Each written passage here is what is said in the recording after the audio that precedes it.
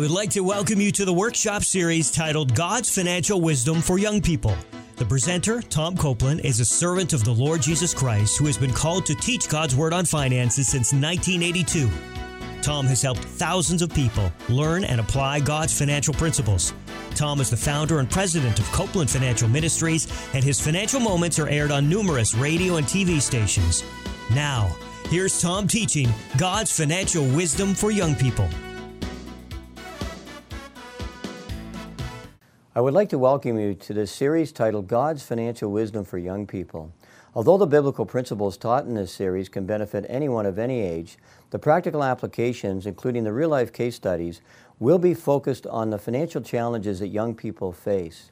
By young people, I'm generally referring to people between the ages of 15 and 29 years of age. This is session 7 out of 8 sessions on the topic of God's financial wisdom for young people. And in this particular session, I'm going to be focused on the topic of financial deceptions. Now, you may wonder what a financial deception is. Here's my definition. It's a term I've created. I think it's quite appropriate for today. In this world, we are bombarded with all kinds of false concepts with regard to finances. I call these financial deceptions. Financial deceptions are beliefs that appear to be correct, but they're contrary to God's Word. Appear to be correct, but they're contrary to God's principles, and they often tempt people to get into debt. So here's the first question I have for you. I like to get people thinking as they listen to the show. Do you think that living paycheck to paycheck is common for young people? I can tell you the answer is yes. For young people, for middle-aged people, and even older people. Most people in this country and around the world live paycheck to paycheck. That's they spend all their regular income, and they have no savings. And and most people think that that's fine. There's no problem with it. That's okay. But when an unexpected expenditure comes along, what happens? They're forced into debt. Or when an expected one comes along, they haven't saved for it, so again, they're forced into debt. When people live paycheck to paycheck, almost for sure they're going to eventually, over time, accumulate quite a bit of debt. But God says this is foolish. In Proverbs 21:20, it says, "The wise man saves for the future, but the foolish man spends whatever he gets." So the wise person saves, the foolish man spends whatever he gets. He lives paycheck to paycheck. And I can tell you from experience, they eventually suffer the consequences. I can say this, that unfortunately most young people fall into the foolish category as they do not regularly save for things such as anticipated non-monthly expenses, such as their tuition fees, books, accommodation costs, transit or automobile costs. They don't save for those things, and they should. Secondly, often they don't save for normal unexpected expenditures. It could be an auto repair, it could be a dental bill, it could be any expense that you didn't anticipate. And a third thing that they don't do is they don't have an emergency fund to cover unexpected expenditures or a significant reduction in their income. Proverbs 21:20 in the NIV version says, "In the house of the wise there's a storage of choice food and oil, but a foolish man devours all he has." In other words, it's biblical to have some savings. And I'd say have 3 to 6 months of expenses worth of savings. Like try to develop some good savings, because you never know what's going to happen. And you know what? No one's ever regretted having a surplus of money in the bank. Most people have regretted when they didn't have any money there in order to pay for an unexpected expenditure. And the fourth thing that young people need to save for is longer-term needs, such as down payment of a home, down payment for a home, and also purchase of a car. So the first deception, that living paycheck to paycheck is okay, it's not true. Have a look at Luke chapter 14, where Christ said, "Suppose one of you wants to build a tower." Now, you may not want to build a tower, but maybe you want to save for next year's tuition, or save for the accommodation costs, or eventually save for a car. Christ said, suppose you want to do anything, will he not first sit down and estimate the cost to see if he has enough money to complete it? For if he lays the foundation and is not able to finish it, everyone who sees this will ridicule him, said this fellow began to build, was not able to finish. I've seen hundreds of young people where they started in post-secondary education and they were not able to finish it. They ran out of money. They ran up so much debt they couldn't get any more debt, and they weren't able to finish it. Christ is warning that we need to plan ahead, we need to count the costs, and then ideally save up for all your, and not incur any debt. But if you have to incur debt, do it wisely for needs only, not wants and desires, and make sure it's not excessive, because you may run into a problem where either you can't complete your current university or college degree, or you cannot go on and get a second one. And some jobs that some people want actually require two university degrees. So here's the key. In summary, living paycheck to paycheck is not consistent with God's Word. God's admonition is that we should plan ahead and save for future needs. The second financial deception I'd like to talk about is this one. Debt restructuring will solve your financial problems. Let me tell you what I see often. A young person goes to university. The credit card companies show up, they give him a credit card, he spends money on the credit card, or she spends money on the credit card. They run up their credit card to the max, and often the credit card company will even raise it higher and let you get further into debt. But eventually there comes a point where they can't pay their credit card, so they go get a student line of credit to pay off the credit card. But that doesn't solve the problem. It just treats the symptom. Then they run the credit cards up again. Another example is where they run up one credit card and then they go and get a second or a third one, borrow money on the second credit card to pay the minimum payment on the first credit card. Then they run up the second credit card. Then they do the same with the third credit card. And I've seen a number of young people graduate from post-secondary with several credit cards, maxed rate to the limit. And then often if they get really into debt and they can't even meet the credit card payments by getting another credit card, they'll go and borrow some money from some relatives or parents. And all of this is what we call debt restructuring. It's just borrowing money from somewhere else to finance or fund a first debt that was taken on, or to continue with a lifestyle or expenditures that you really can't afford. And I can tell you this, although debt restructuring like the student line of credit can lower some interest costs because the interest rates on credit cards are really high, it doesn't deal with the underlying problem. And the underlying problem is that you're spending more than you're earning and accumulating debt. And you've got to deal with that underlying problem. Spend less than you earn and have a surplus so you can pay down debt and save for future needs. And here's what I find common reasons for young people spending more than they're earning. The first I'd say is a lack of knowledge and just understanding what's happening with their finances. I sat down with so many young people. They complete post-secondary, and they're just astonished with how much debt they accumulated. And then I asked them to go back and look at their credit cards and their bank statements and stuff, and just determine where did you spend money, and what percentage did you spend that was on wants and desires as opposed to needs. And they're actually quite astonished that often a very large percentage, 30, 40, 50, sometimes 60%, is on wants and desires and not needs. Debt that's totally unnecessary. Here's a key biblical principle in Proverbs 24. By wisdom a house is built, through understanding it is established, through knowledge its rooms are filled with rare and beautiful treasures. Notice the emphasis there in Scripture about wisdom, understanding, and knowledge. People need to understand their finances, but they also need to have wisdom, God's wisdom. And the only way you get that is from learning and applying what God's Word says on finances. Another reason for spending more than you earn is just simply a lack of discipline. Sometimes people know what they should do, but they don't do it. A third reason would be an unwillingness to sacrifice as needed. And Jesus said, if anyone would come after me, he must deny himself, take up his cross daily, and follow me. Luke 9:23.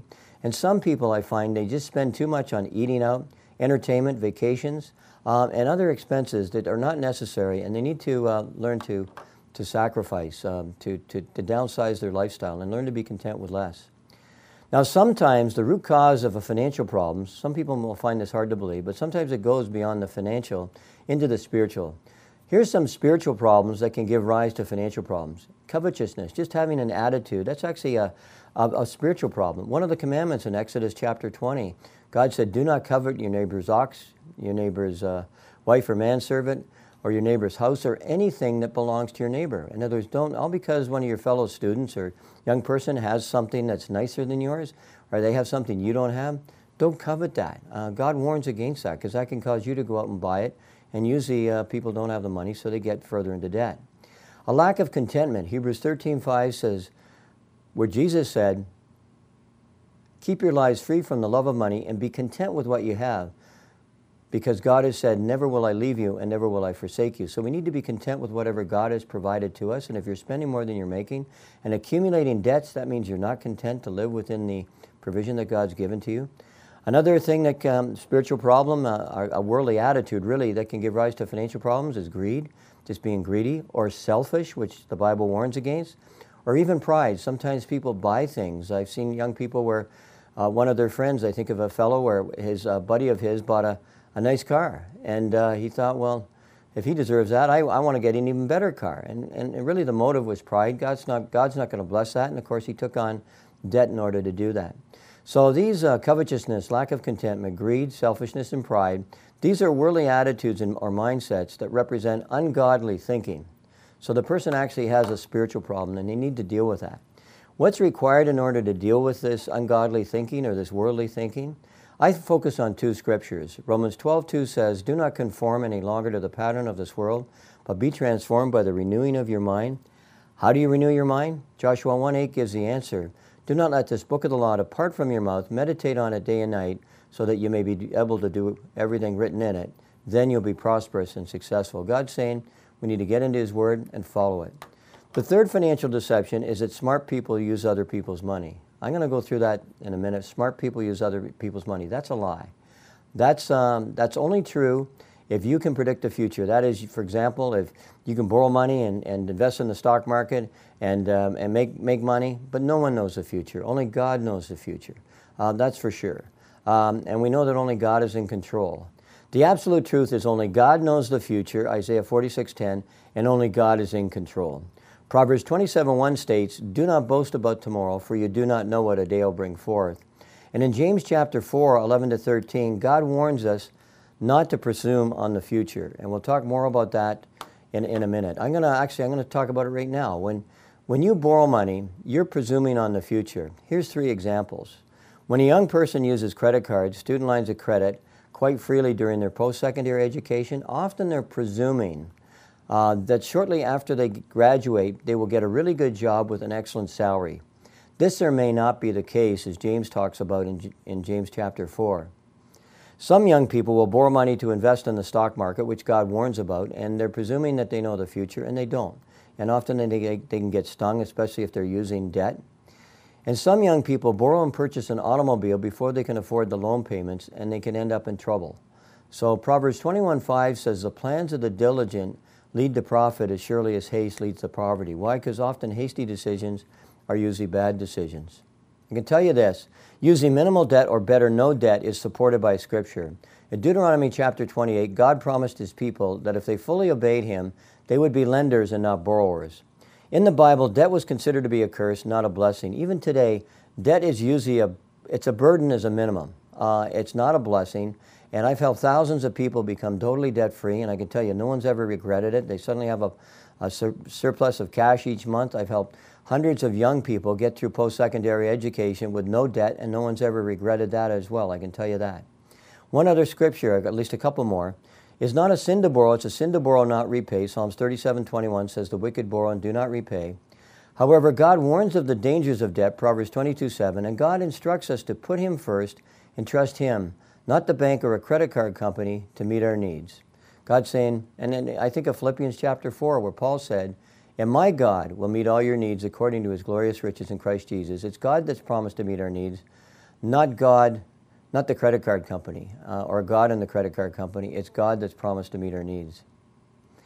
I can tell you this, the accumulation of debt when you're young can have very significant negative implications in the future. Here's some examples. The young person cannot complete their post-secondary education as they planned. Sometimes they can't even complete their first degree. I've seen that because you run into so much debt. Or they cannot continue. And some jobs, like I say, need 2 degrees today, and they can't take that second degree because they've got so much debt. And as per Session 5, go back to that, significant debt brought into a marriage relationship can easily destroy that marriage, very easily. Statistics show that about 80% of couples that get separated or divorced in this country say that finances was the #1 thing they argued about, and most of the time, I can tell you, most of the time there's enough money.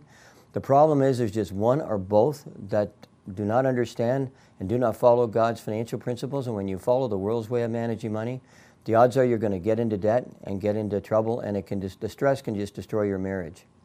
Also, another example of a young couple when they've accumulated debt is the young couple may have to defer starting their family. In other words, and even after she has a baby, the wife cannot stay home with the kids but must continue to work full-time in order to service their debts. And often this is not what they really planned, but sometimes that's what happens. The key point is this, from God's perspective, smart people do not use other people's money. Rather, smart people borrow as little as possible and pay it off as quickly as possible. I can say this, I've been providing biblically based financial advice to thousands of young people since 1982, and I can say with conviction that when a young person accumulates a lot of debt, eventually they'll suffer the consequences. However, if they manage money God's way and use minimal debt, they'll avoid a lot of the problems and experience God's peace in the area of finances. So financial deception number 4, it makes sense to buy now and pay later. This is the next one I'd like to talk about. Today, almost anything can be purchased with little or no down payment. Advertisements enticing you with 0% financing, no payments for 1 to 2 years. And credit cards are so readily available, even for the young person who has little or no income. I mean, like I said, they show up at the university and colleges and give them out. And so this easy credit creates an incredible temptation to buy now and pay later. God's directive is different. Psalms 37:7 says, "Rest in the Lord and wait patiently for Him." Lamentations 3:24 says, "The Lord is my portion, therefore I will wait for Him." So if you have a need, I encourage you to pray and wait upon the Lord. God can provide in many ways. He can provide some unexpected income, a better deal on a purchase, or perhaps another alternative. Or He may show you that you can be content and that you don't need that item that you're thinking of buying. Unfortunately, today, many Christians do not pray. They don't wait upon for God's provision. In a sense, they don't even give God a chance to provide. And remember Matthew chapter 6, where God said that if we put Him first, that He will meet our needs. That's what Christ said. This is specifically what He said. So do not worry, saying, what shall we eat, or what shall we drink, or what shall we wear? For your heavenly Father knows that you need them, but seek first His kingdom and His righteousness, and all these things will be given to you as well. Further, God has directed us to be content with His provision. Hebrews 13:5 says, "Keep your lives free from the love of money, and be content with what you have, because God has said, 'Never will I leave you, and never will I forsake you.'" So to summarize financial deception number 4, that it makes sense to buy now and pay later, it's not true. In summary, God has promised He will meet our needs as we put Him first, and that it is His desire for us to wait for His provision and His timing. The next financial deception I'd like to talk about, number 5, is this one. Bankruptcy will solve my financial problems. The Bible is clear that it is not God's will for anyone to go bankrupt. Psalms 37:21 says, "The wicked borrow and do not repay." And also, bankruptcy is a bad testimony. God instructs us in Matthew 5:16, "In the same way, let your light shine before men, that they may see your good deeds and praise your Father in heaven." What kind of a light in a world of darkness is a Christian that doesn't pay their bills on time? They're not a testimony. I've seen thousands of cases where young people get into a lot of debt and believe that if they declare bankruptcy, that will solve their financial problems. The truth is that bankruptcy just treats the symptom.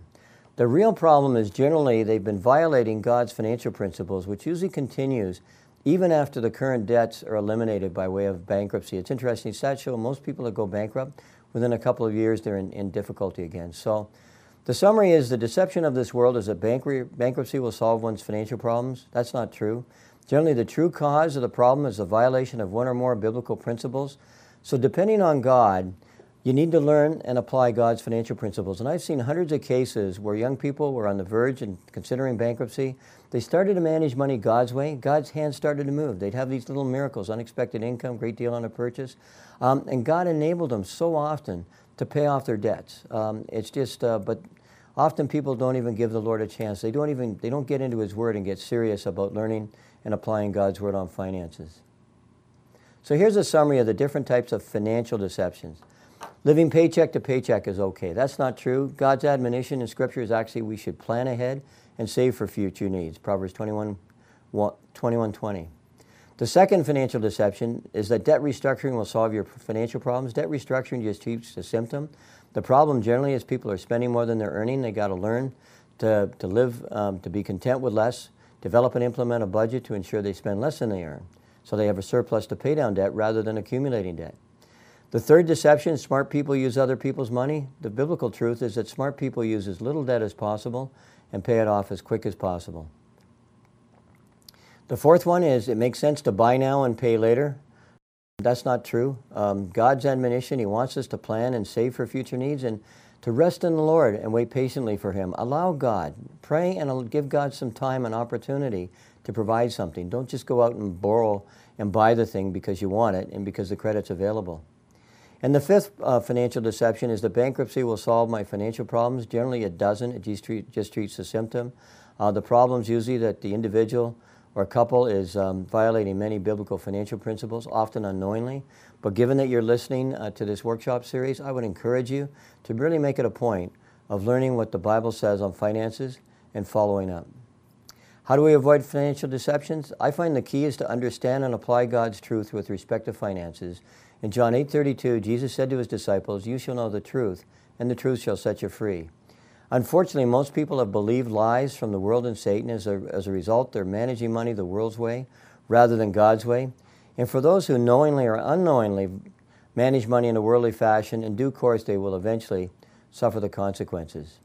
And I'm going to give you those two key scriptures again, because I think these scriptures are really key. Romans 12:2, where it says, "Do not conform any longer to the pattern of this world, but be transformed by the renewing of your mind." How do you renew your mind? Joshua 1:8 gives the instruction. "Do not let this book of the law depart from your mouth. Meditate on it day and night, so you may be careful to do everything written in it." God is saying, get into His Word, study it, meditate on it, allow God through His Word and His Spirit to change the way you think about and the way you manage money. I'm going to go through a real-life case study. As usual, the names have been selected at random, but the facts of the case study are real. They're actually, I've seen this particular kind of situation many, many times. Here's the case study. Fred is a committed Christian who has almost completed his third year at Bible school. Unfortunately, like most of his friends, he spent more than he could afford, a lot of money on wants and desires as opposed to needs, and accumulated significant debt. Fred has never had any savings, as he doesn't think that's important. Fred feels led by the Lord to go on to seminary and eventually become a pastor. However, since he's maxed out his credit cards and student line of credit, as well as government loans, it appears that Fred will be forced to work full-time at a secular job in order to pay off his debts before he can attend seminary. During his time at Bible school, Fred met his sweetheart, Laura, who he really wanted to marry.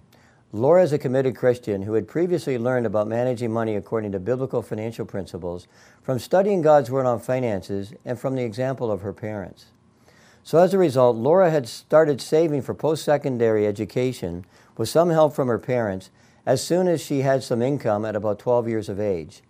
Laura only spends money on needs, not wants and desires, and Laura has almost completed her third year of Bible school, but she has no debt and considerable savings for her age. From time to time, Laura would gently express her concerns to Fred about the way he was spending money. Fred would respond that Laura just needs to trust the Lord, and Fred would quote Proverbs 3:5 and 6, which says, "Trust in the Lord with all your heart, lean not on your own understanding, in all your ways acknowledge Him, and He will direct your paths." I'll talk more about that and we get into the questions about whether this was proper use of this scripture, but let's carry on with the case study. For a while it appeared that Fred would not be able to go to seminary as he had too much debt. However, Fred's parents loaned him a chunk of money in order to pay off his credit cards. Fred believed that this solved his financial problems. Fred did complete seminary 3 years later. However, unfortunately, Fred continued with his bad financial habits, spending more than necessary and accumulating more debts. Shortly after completing seminary, Fred applied for a position as an assistant pastor at a church. Everything about the position was ideal, and after several interviews, the leadership had decided they would hire Fred subject to obtaining a credit check and assessing how he manages money. The leadership explained that pursuant to 1 Timothy chapter 6, that an elder must not be a lover of money or material things and must manage his own family well, which would mean including he must manage his finances well. The leadership determined that Fred had a terrible credit rating, and as a result, Fred did not get this job. Fred then proposed marriage to Laura, but Laura was very reluctant because she had noticed how he managed money. She asked Fred to disclose all of his debts, which he did, and Laura was astonished as to how much he owed. Laura understood that mismanagement of money and accumulation of debt was the #1 cause of separation and divorce. Laura was in tears because she loved Fred very much, but she felt she could not take the risk, and therefore she said no to Fred's marriage proposal. So here's the first question. What financial deceptions did Fred believe? Provide a reference to Scripture for each point. It's really important if you can provide a reference to Scripture. So what are some of the financial deceptions that Fred believed? Number one, he believed that it's okay to buy now and pay later. In other words, use debt fairly, quite freely. And it's okay to accumulate debt. He thought it was all fine. But God's Word, Proverbs 22:7, warns of the dangers of debt. And throughout Scripture, God, whenever He provided needs, He did it with no debt. So Scripture clearly discourages debt. Secondly, Fred believed that debt restructuring would solve his financial problems. That's when he borrowed money on his student line of credit to pay off his credit cards, and then when he borrowed money from his parents to pay off his credit cards that he'd run up again. He believed that debt restructuring would solve his financial problems, but it didn't, because he didn't address the underlying problem that Fred was spending more than he could afford and accumulating debt. Proverbs 22:6 says, "A prudent man sees danger and takes refuge, but the simple keep going and suffer for it." And so he was not prudent. Number 3, Fred was living paycheck to paycheck. He had no savings. He was violating Proverbs 21:20. And so when the unexpected or even expected expenditures came up, he was forced to take on even more debt. Fred had little or no understanding of what God's Word says on finances. This is a key. And when Laura expressed her concerns, Fred misused Proverbs 3, 5, and 6 by telling Laura that she should just trust in the Lord. The biblical truth is this: Fred was not trusting the Lord because he was violating many biblical financial principles. You can't tell someone, "I'm trusting the Lord," when you're violating God's Word. That's not trusting the Lord. Trusting the Lord is when you follow God's Word in managing money, and then in faith you trust that God's going to meet your needs. As Scripture says, He may not meet your wants and desires, but as Christ said, if we put Him first and follow His Word, He'll meet our needs. And this is a scripture that unfortunately applies very much to Fred. Proverbs 12:15 says, "The way of a fool is right in his own eyes, but a wise man is he who listens to counsel." Now let's suppose that Fred becomes open to some biblical financial counsel. What biblically based financial advice would you give him? Think about that. Provide a reference to Scripture for each point. The first is that Fred needs to humble himself, 1 Peter 5:6, and acknowledge that he has believed many financial deceptions demonstrated by the fact that he's been violating many biblical financial principles. He needs to face the reality of how he's mismanaged money, frankly. Secondly, Fred needs to allow God to change the way he thinks about money and the way he manages money by meditating on key scriptures with respect to finances, Joshua 1:8. Thirdly, Fred should attend a small group biblical financial study or go to our ministry website, CopelandFinancialMinistries.org, and work through the online interactive version called Financial Management God's Way. He needs to get into something and really study what God's Word says on finances. Fred should seek biblical counsel from his girlfriend Laura and at least one godly man who understands God's Word on finances, Psalms 1:1. Fourth, Fred needs to develop and implement a budget, Luke 14:28-30, to ensure that he's spending less than he earns and has a surplus to pay down debt and save for future needs. 5, Fred needs to save up some money for an emergency fund and unexpected expenditures, Proverbs 21:20. Number 6, Fred needs to avoid the temptation of easy credit. He's one person. He needs to do plastic surgery, take out the scissors, and cut up the credit cards. And going forward, just use a debit card and cash. That way he avoids temptation of easy credit, 1 Corinthians 10:13. And number 7, Fred needs to understand that smart people do not use other people's money. Rather, smart people use as little debt as possible and pay it off as quick as possible, Romans 13:8. So if you'd like to learn more about God's financial wisdom for young people, be sure to go to our website, CopelandFinancialMinistries.org, and watch the 7 other half-hour shows. And there's numerous other resources available on the website.